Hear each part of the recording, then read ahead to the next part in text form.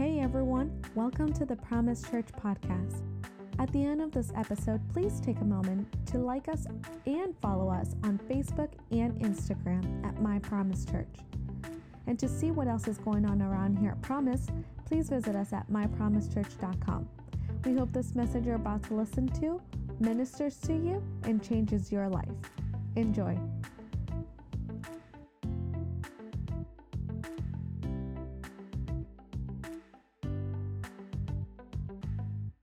I want to read this verse because it's the foundation of this series. And if you were here with us 2 weeks ago when I opened this up, I'm thankful for Bishop Foster being with us last week to kind of get us rolling in this revival. But 2 weeks ago when I preached about Jesus' first miracle, water into wine, this was the foundational verse. And I want to show it to you in John 2:11. It says, what Jesus did here in Cana of Galilee, everybody say Galilee, was the first of the signs in which through which he revealed his glory. So the sign and the miracle was not done for no reason. It was done to show his glory.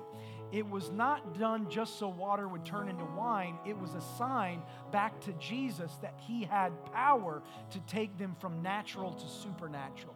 I told you on that day that water is very natural. Wine is a sign of the Holy Spirit. It's supernatural. And it says, because of this, the result was his disciples believed in him. That's going to be a theme, that the miracle is a sign and that people believed.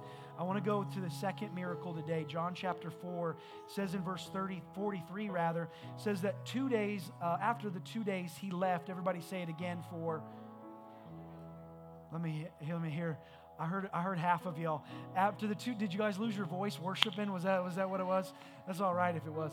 After the 2 days, he left for. There we go. There was the anointing there.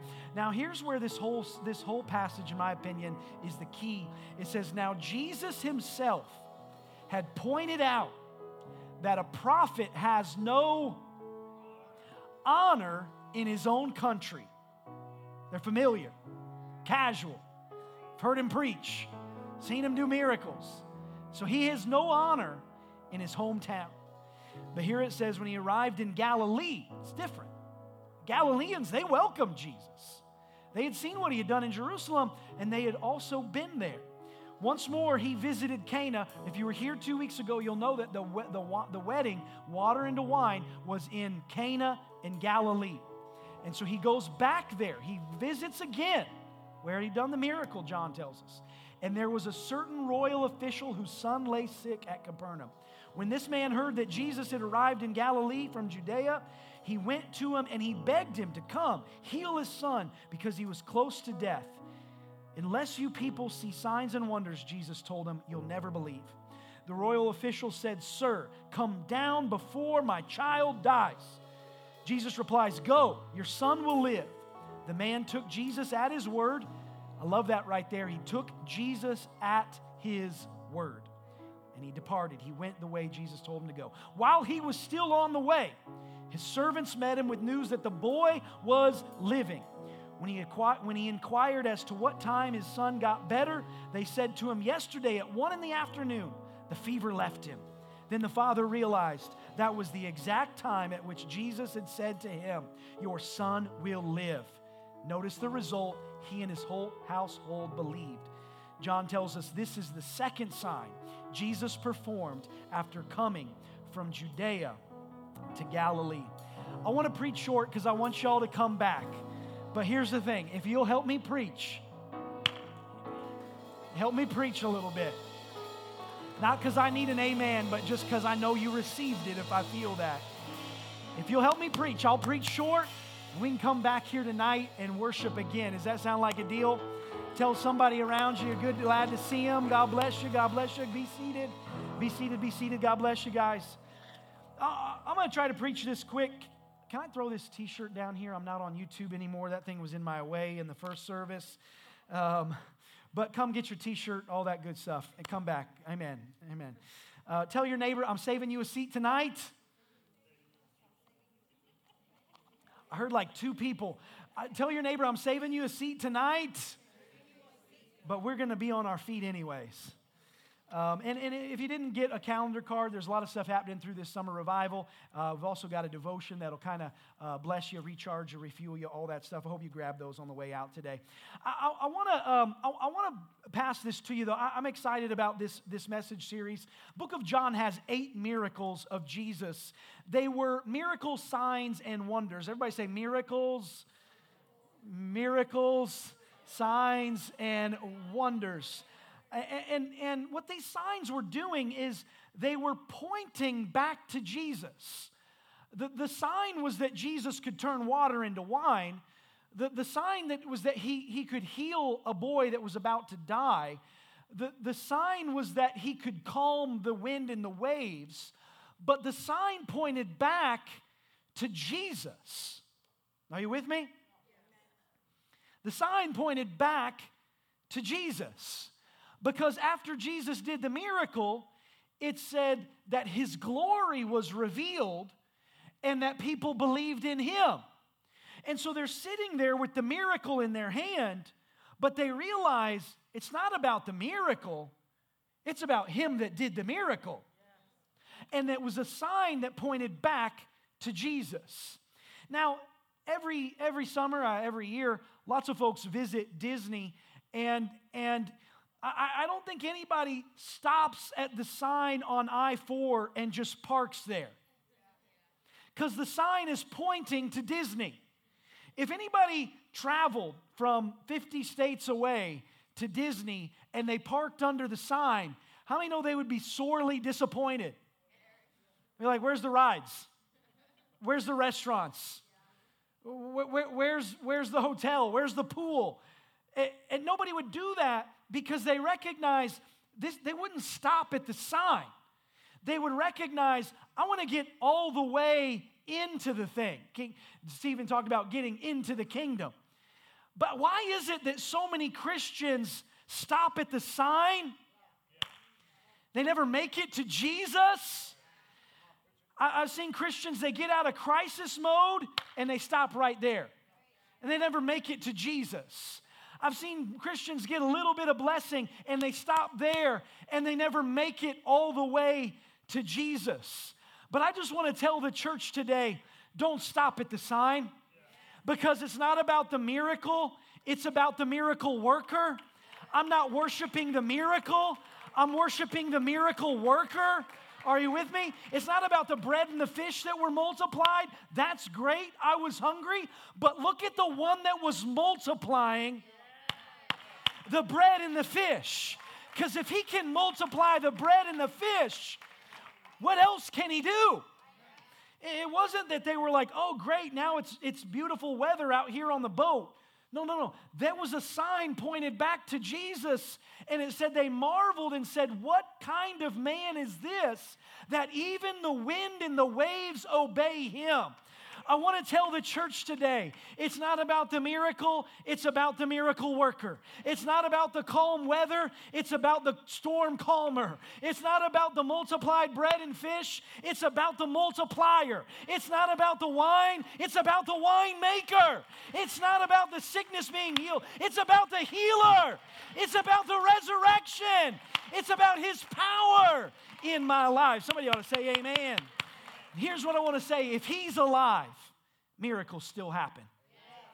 I want to raise faith over these weeks here that we're in this, that God can do the miraculous, that you can get your answer to prayer, that relationships can be restored, that hearts can be mended, that there can be financial provision for you, that there can be blessings for your family, but for our church, because we believe that miracles still happen. I wonder if anybody say amen to that. So here's what I want to say is, as we look at these miracles in the Bible, that they should not just amaze us, but they should also instruct us. Like when I read this and I'm like, wow, his son was healed, I should also take a moment and say, but what happened in his life that got him the miracle? Because we don't just learn about these stories and say, oh, wow, that's great for them. No, we learn about this so we ourselves know how we can receive from God. So the Bible is not just a book about people a long time ago that were very special. But I want to tell you, this Bible is for you. Somebody help me preach. This Bible is for you. It's for me.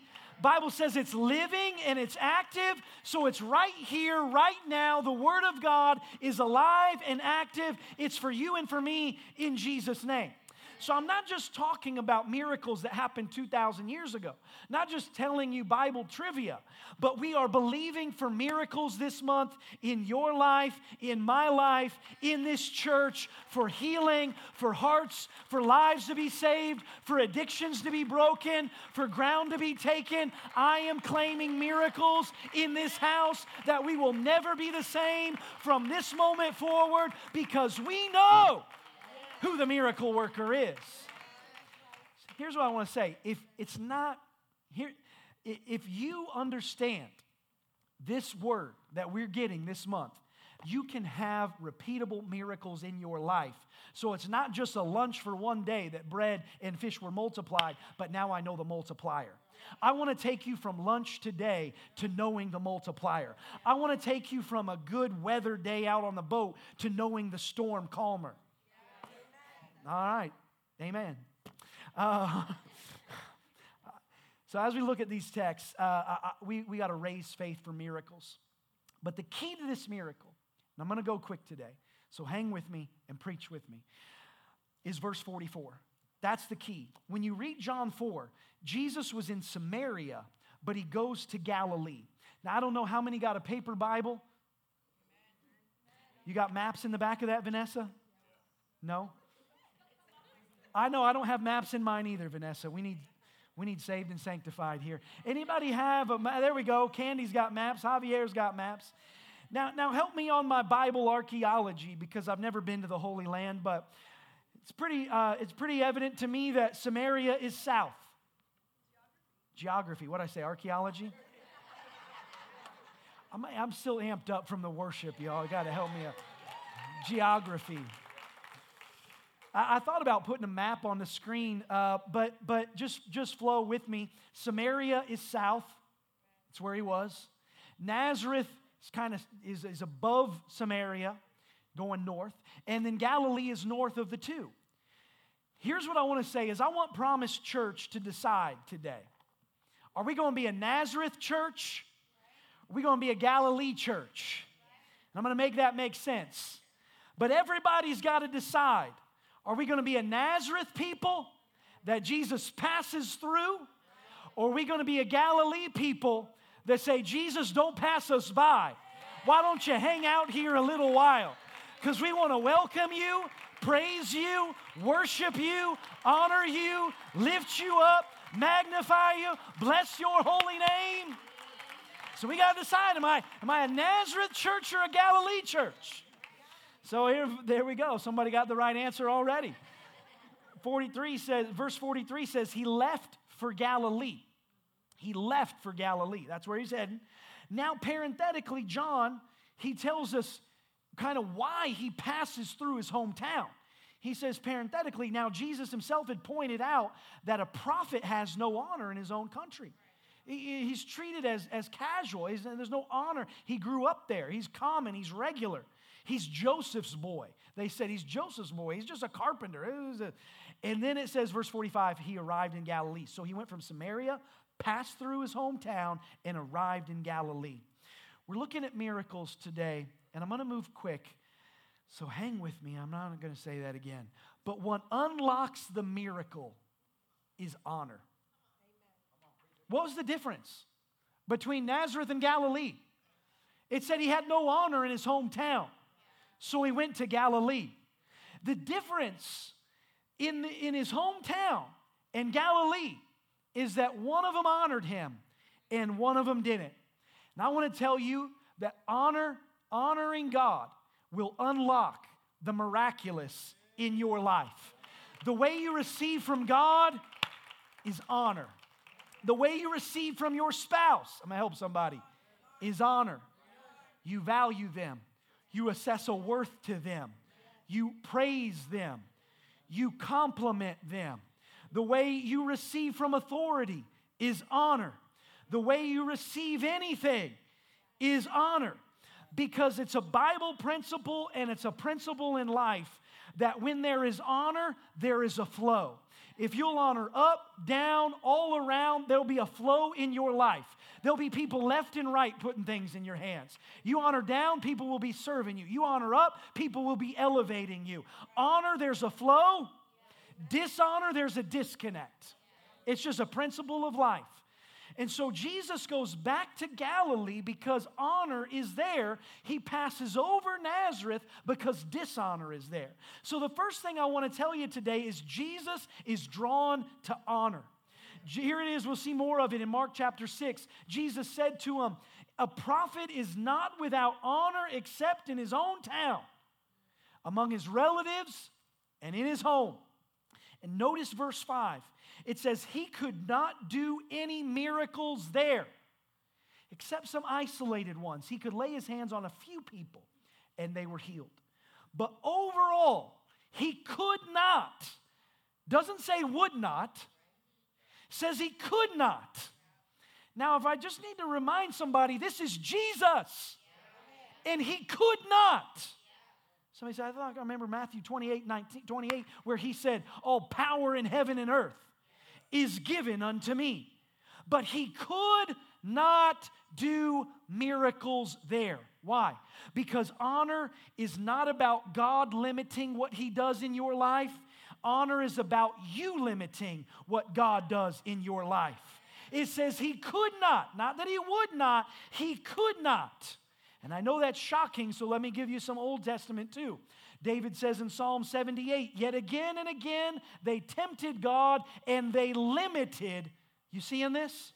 They limited the Holy One of Israel. What I want to tell you today, maybe is somebody glad they came with this word here? You can block what God wants to do in your life. Somebody say, I came for good news. Good news is coming. You can block what God wants to do in your life. You can limit the Holy One of Israel. How? It's because when there's no honor, there's no flow. I wonder how many want to be a Galilean church today that just says, I've come to lift up his name. I've come to honor him. I've come to praise him. I've come to say he's worthy. We were singing that today. I'm just going to say, this is a Galilean church. We were singing, he is worthy. None besides you. He is worthy. Somebody help me. None besides you. He is worthy. None besides you. He's worthy. He's worthy, he's worthy, he's worthy. And I love that they sang that song because as I was studying this week, that word worth kept coming up. Now, here's what honor actually means, the origin of the word. So I'm going to teach a little bit, and then I'm going to try to preach to you. But honor is a word that we use. We know, we think we know what it means, but we don't always know the origin of these words. Honor actually means to assess the worth of something. Honor is where you kind of, it's where you're assessing the value of something. You're assigning a value. That's what honoring it means. It means you're judging it correctly. You're putting the right value on something. So in the ancient world, they would use this word when they were assessing the worth. They were weighing something. And oftentimes they would weigh a chunk of metal, a chunk of silver, a chunk of gold, a chunk of copper. And this is where we get these type of phrases like, well, let me weigh that out. Because we're saying, let me put that on the scale. Like, let me kind of weigh that out. Or if we want to put our opinion on something, we say, let me weigh in on that. Like, let me get in on the assessment. Let me get in on the evaluation. But in ancient times, this was very common because they didn't have the technology to make every coin exactly the same weight and exactly the same size. The way they would strike it in a kiln, the way they would strike that coin. And so they were all formed a little differently. If you've ever seen an old coin, a lot of times they're off center or they've got a chunk on this side. And so they didn't have the technology that we had. And so you could have the same coin as somebody else, but your coin might be bigger or smaller than theirs. And that might not make a big difference if we're just trading one coin. But what if we're trading 100 coins? You might want to weigh that out and kind of get, well, this isn't really 100 coins. This is more like 95 coins. Or, hey, this isn't like 100 coins. This is more like 110 coins. And so you could have 100 coins and they could have 100 coins, but they weigh differently. And so what they would do is they would put them on the scale to determine the worth. Are you still with me? Now, let me put it in our, maybe somewhere this will relate. You ever stepped on the scale and you're between two numbers? Nobody got to say amen, but you can laugh. And in that moment, you have the opportunity to round up or to round down. Now, if you round down on that. That's fine. I think the Lord understands that. Just get on that scale at Publix, I'm rounding down. But I don't ever want to take Jesus lightly. I want to weigh him worthy of his weight, worthy of his honor, worthy of who he is, worthy of what he's done, worthy of where he's brought me from. Somebody ought to give him a praise and say, I'm not taking him lightly. When I walk into this house, it's not just another Sunday. It's not just another preaching. It's not just another worship. It's not just another day in his house. But David said, I was glad when they said unto me, let us go to the house of the Lord. Because I'm not taking it lightly. I know that I'm in the presence of the King of Kings and the Lord of Lords. I'm judging him worthy of my praise. Does anybody understand what I'm saying? Anybody give God a praise right there? He is worthy of my highest praise. He's worthy of that. He's worthy of it.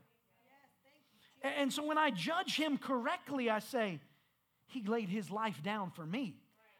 Surely I must be a living sacrifice for him.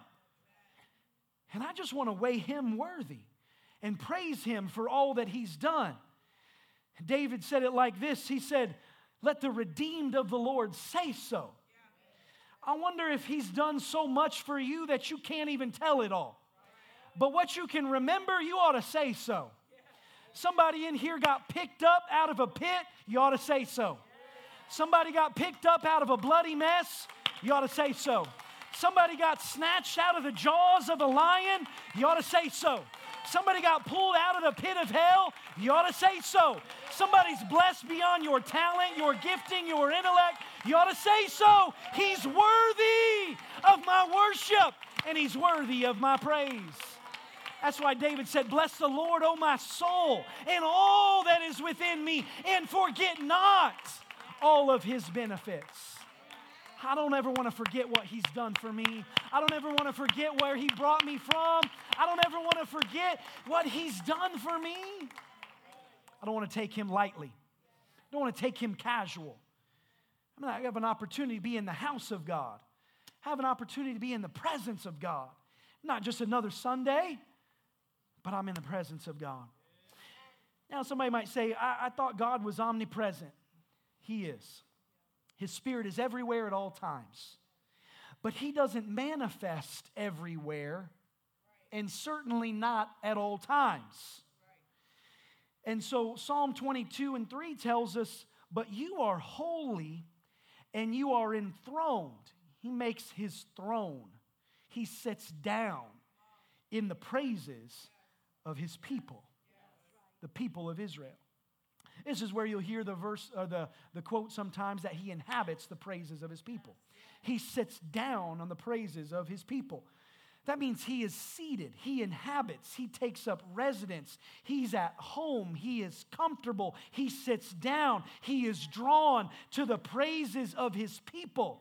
When we praise God, we are inviting him to make his throne here. When we praise him, we are saying, this is your house, this is your throne, I am honoring you. Let me help you make that make sense. He goes to his hometown, they don't make him feel welcome there. He goes to this other town and they say, you're welcome here. Or we opening the door for you.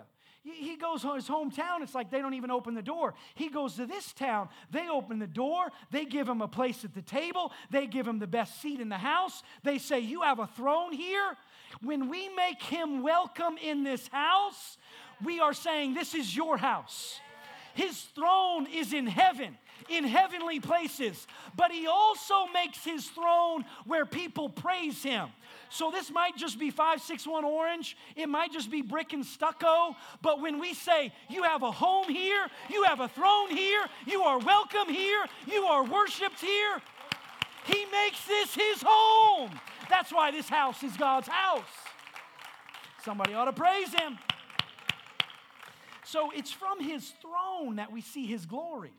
It's from his throne that he decrees healing. It's from his throne that he bestows blessing and salvation and miracles and calling and direction. I wonder if anybody in the house has a prayer closet. I wonder if anybody over here has a prayer closet. I wonder, maybe it's your spare bedroom. Maybe it's your Florida porch, sunroom. Maybe it's your back porch, your front porch. Maybe it's by your pool. Maybe it's your office. I don't know where it is. Maybe it's your kitchen table. But have you ever noticed that it's easy to meet the Lord there? Have you ever got to a place where I need to just get in the presence of the Lord? And you run to that prayer closet. Might be your Florida sunroom. It might be your office. I don't know where it may. There's people that ask me for a key to the church because they just want to get into the altar. But what it is it's a space and a place that they have met with the Lord consistently. And they have made the Lord feel welcome with their honor, their devotion, their praise, and their worship. And all of a sudden, they walk into that spare bedroom, they walk into that prayer closet, and it's like, I meet with the Lord quickly. I don't have a lot to break through. It's a place that the Lord knows He's welcome. And I just want this house to be a house that God is welcome, that He is judged worthy, that He is praised, that He is lifted up. And so here's the thing. He wants to be first in your life. This is a big thing. We cannot grow casual with God. Don't weigh Him lightly, but weigh Him worthy of your praise. And this is a big thing because even going back to the 10 Commandments, God said, you can't have any other gods before me. I've got to be number one. I've got to be in first place. Second and third and fourth and fifth and top 10 is not good enough. He wants to be in first place. But when you esteem Him worthy and you say, Lord, you are welcome, and I'm putting you at the place you are worth and the place you are valued, and valuing you correctly and honoring you the way I'm supposed to, all of a sudden everything flows from there. That's why Jesus said, if you put Him first, seek first the God and His kingdom, and then everything else is added to you. Why? Because now there's a flow. There's a flow of blessing because honor is there. I've put Him first in my life. Now there's a flow, and there's a flow of blessing. There's a flow of anointing.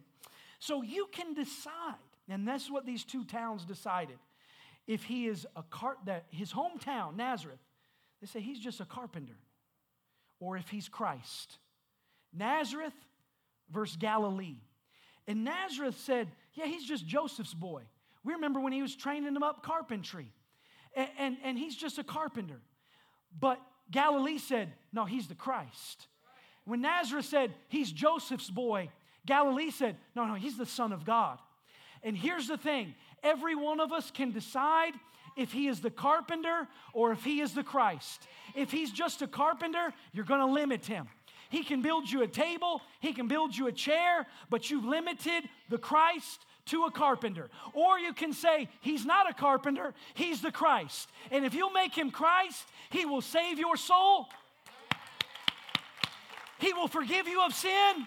He will give you a hope and a future and a plan for your life. He will prepare a place for you, and he will return for you, and he has all power in heaven and earth. So do not limit what God can do in your life. Somebody ought to give God a praise right there. All right, I got to move on quick. Number 2, honor releases the miraculous. Honor releases the miraculous. That's the testimony of the Galileans. They welcomed Jesus. They didn't reject him. They didn't treat him casually. But they welcomed him. It was like the Nazarenes. They said, "Oh, this is just Jesus again. This is just the carpenter's son." And I think today we can get in that same rut. Like, it's just another Sunday. I'm just going to cut the grass and stay home. Or we got some laundry to catch up on. It's just another service. Or it's just another Sunday. Or, I'm just here, but I'm just going through the motions. It's going to be 2 songs in the offering and 2 songs in the word. And then we're going to go home. We're going to eat whatever's in the crock pot. And it's just another. But no, they said, no. This isn't casual. This isn't routine. This isn't just a carpenter. This is the Son of God. And anything's possible. And so they went to the city gates and they said, he's back. This is the winemaker. He's back. This is the miracle worker. And they judged him worthy of honor. Here's what I'll show you in Luke chapter 4. No, I don't have time. I'm going to try to go quick. Let me just tell you, Luke chapter 4. Jesus, it's the day he starts his ministry. He goes into the synagogue and he opens the scrolls and he gives that prophet. He fulfills that prophecy from Isaiah where it says, "The Spirit of the Lord is upon me to preach the gospel of the poor." And he says, "You have seen this in your seeing today, and you've heard this in your hearing today." And then they rise up against him and they say, well, "Isn't this Joseph's boy?" And he was in Nazareth at the time. Like, "Isn't this Joseph's boy?" They literally said that. Show me at least verse 42. Yeah, is this not Joseph's son? And Jesus stops and he tells a story. He says, in the old covenant, he says in the old days, Elijah, everybody was under a shut-up heaven. He's saying there was a drought. And he said there was a lot of people that were in need because of the drought. But he said there was one woman from Sidon that had enough faith. She wasn't Jewish. She was Gentile. She wasn't in the line of Abraham. She wasn't in the covenant. But she had enough hunger, and she judged God of Abraham worthy enough that when everybody in Israel was regarding Elijah as just this grumpy old prophet, there was one woman that said, "You know what? No. There's worth here. There's value here. And could I just seek him and get my miracle?" And Jesus says she got her miracle. And then he said in the days of Elisha, there was a lot of people sick. There's a lot of people that had leprosy. But nobody in Abraham's covenant got their healing. But he said there was a man named Nathan who was a Syrian man. And he received his miracle even though he wasn't in the Abraham covenant, because what he's saying is there was honor, there was worth, there was value. And they go to the prophet and they showed the prophet honor and said, "We need a blessing, we need a miracle, we need a touch." And Jesus said even though heaven was shut up, there was honor that flowed down. Jesus said even though there was sickness, healing virtue flowed. And here's what I believe Jesus was saying. He was saying there was a lot of needs, but little honor. There's a lot of needs in Israel, but there wasn't very much honor. There was a lot of people in need during that drought, but there wasn't much honor. There was a lot of people who were sick, but there wasn't much honor. And I wonder if today a lot of the reason that we miss out on what God really wants to do and the miracles he really has and the anointing and the power that God really has for us is because we have not judged him worthy. We ought to say Jesus is over everything. He's bigger than my problem. He's bigger than my circumstance. He's bigger than my sickness. He's bigger than my disease. Somebody ought to help me. He's bigger than this famine. He's bigger than this drought. He is bigger. He is worthy. So I seek him and I worship him. And the miracle flows when you judge him worthy of who he really is. So I wonder who come back tonight and just worship him. For as worthy as he is, as good as he's been. So come on back tonight. I got to say one thing, and I'm going to have the band come. God does not measure, I just want to say this. God does not measure our honor and then decide if we deserve a miracle.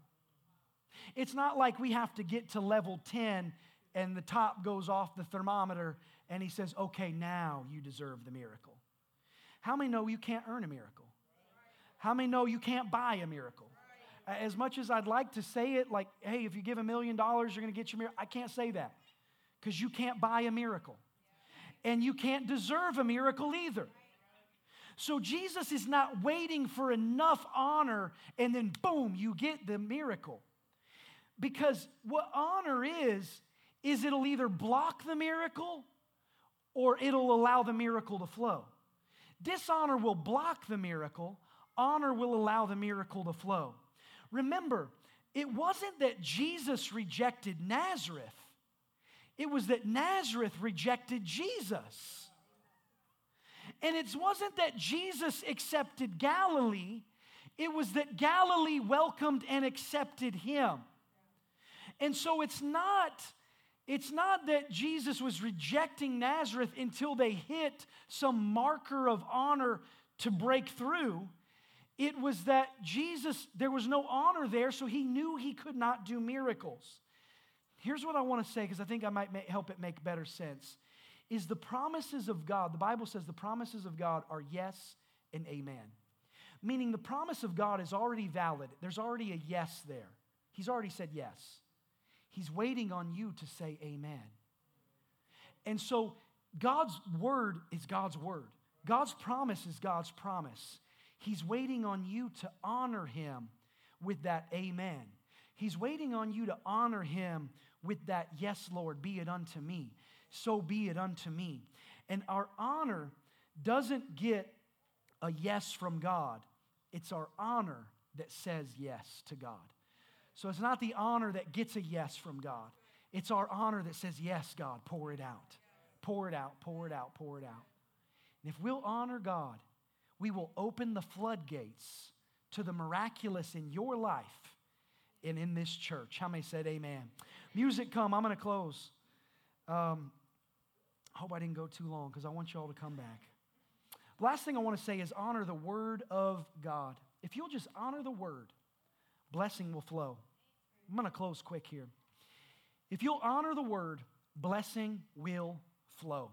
Do you realize there are things that God has already said? He's just waiting on you to open the door for it. Bible says you have not because you ask not. Bible says if you'll pray according to his word, then you'll receive.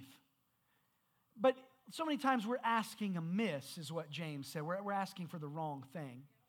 And so I don't know if it's God's will for me to stumble into 7-Eleven today and trip over a winning lottery ticket. If that's God's will, I'm going to get that big old check like this. We're going to build a new church next week, or however long it takes to cash those big checks. I don't know. But I don't want to ask amiss. I want to ask according to what God has already said. And it already said, by his stripes we are healed. It already said, by his blood we are set free. It's already said by the anointing that addictions and the yokes and the bondages are broken.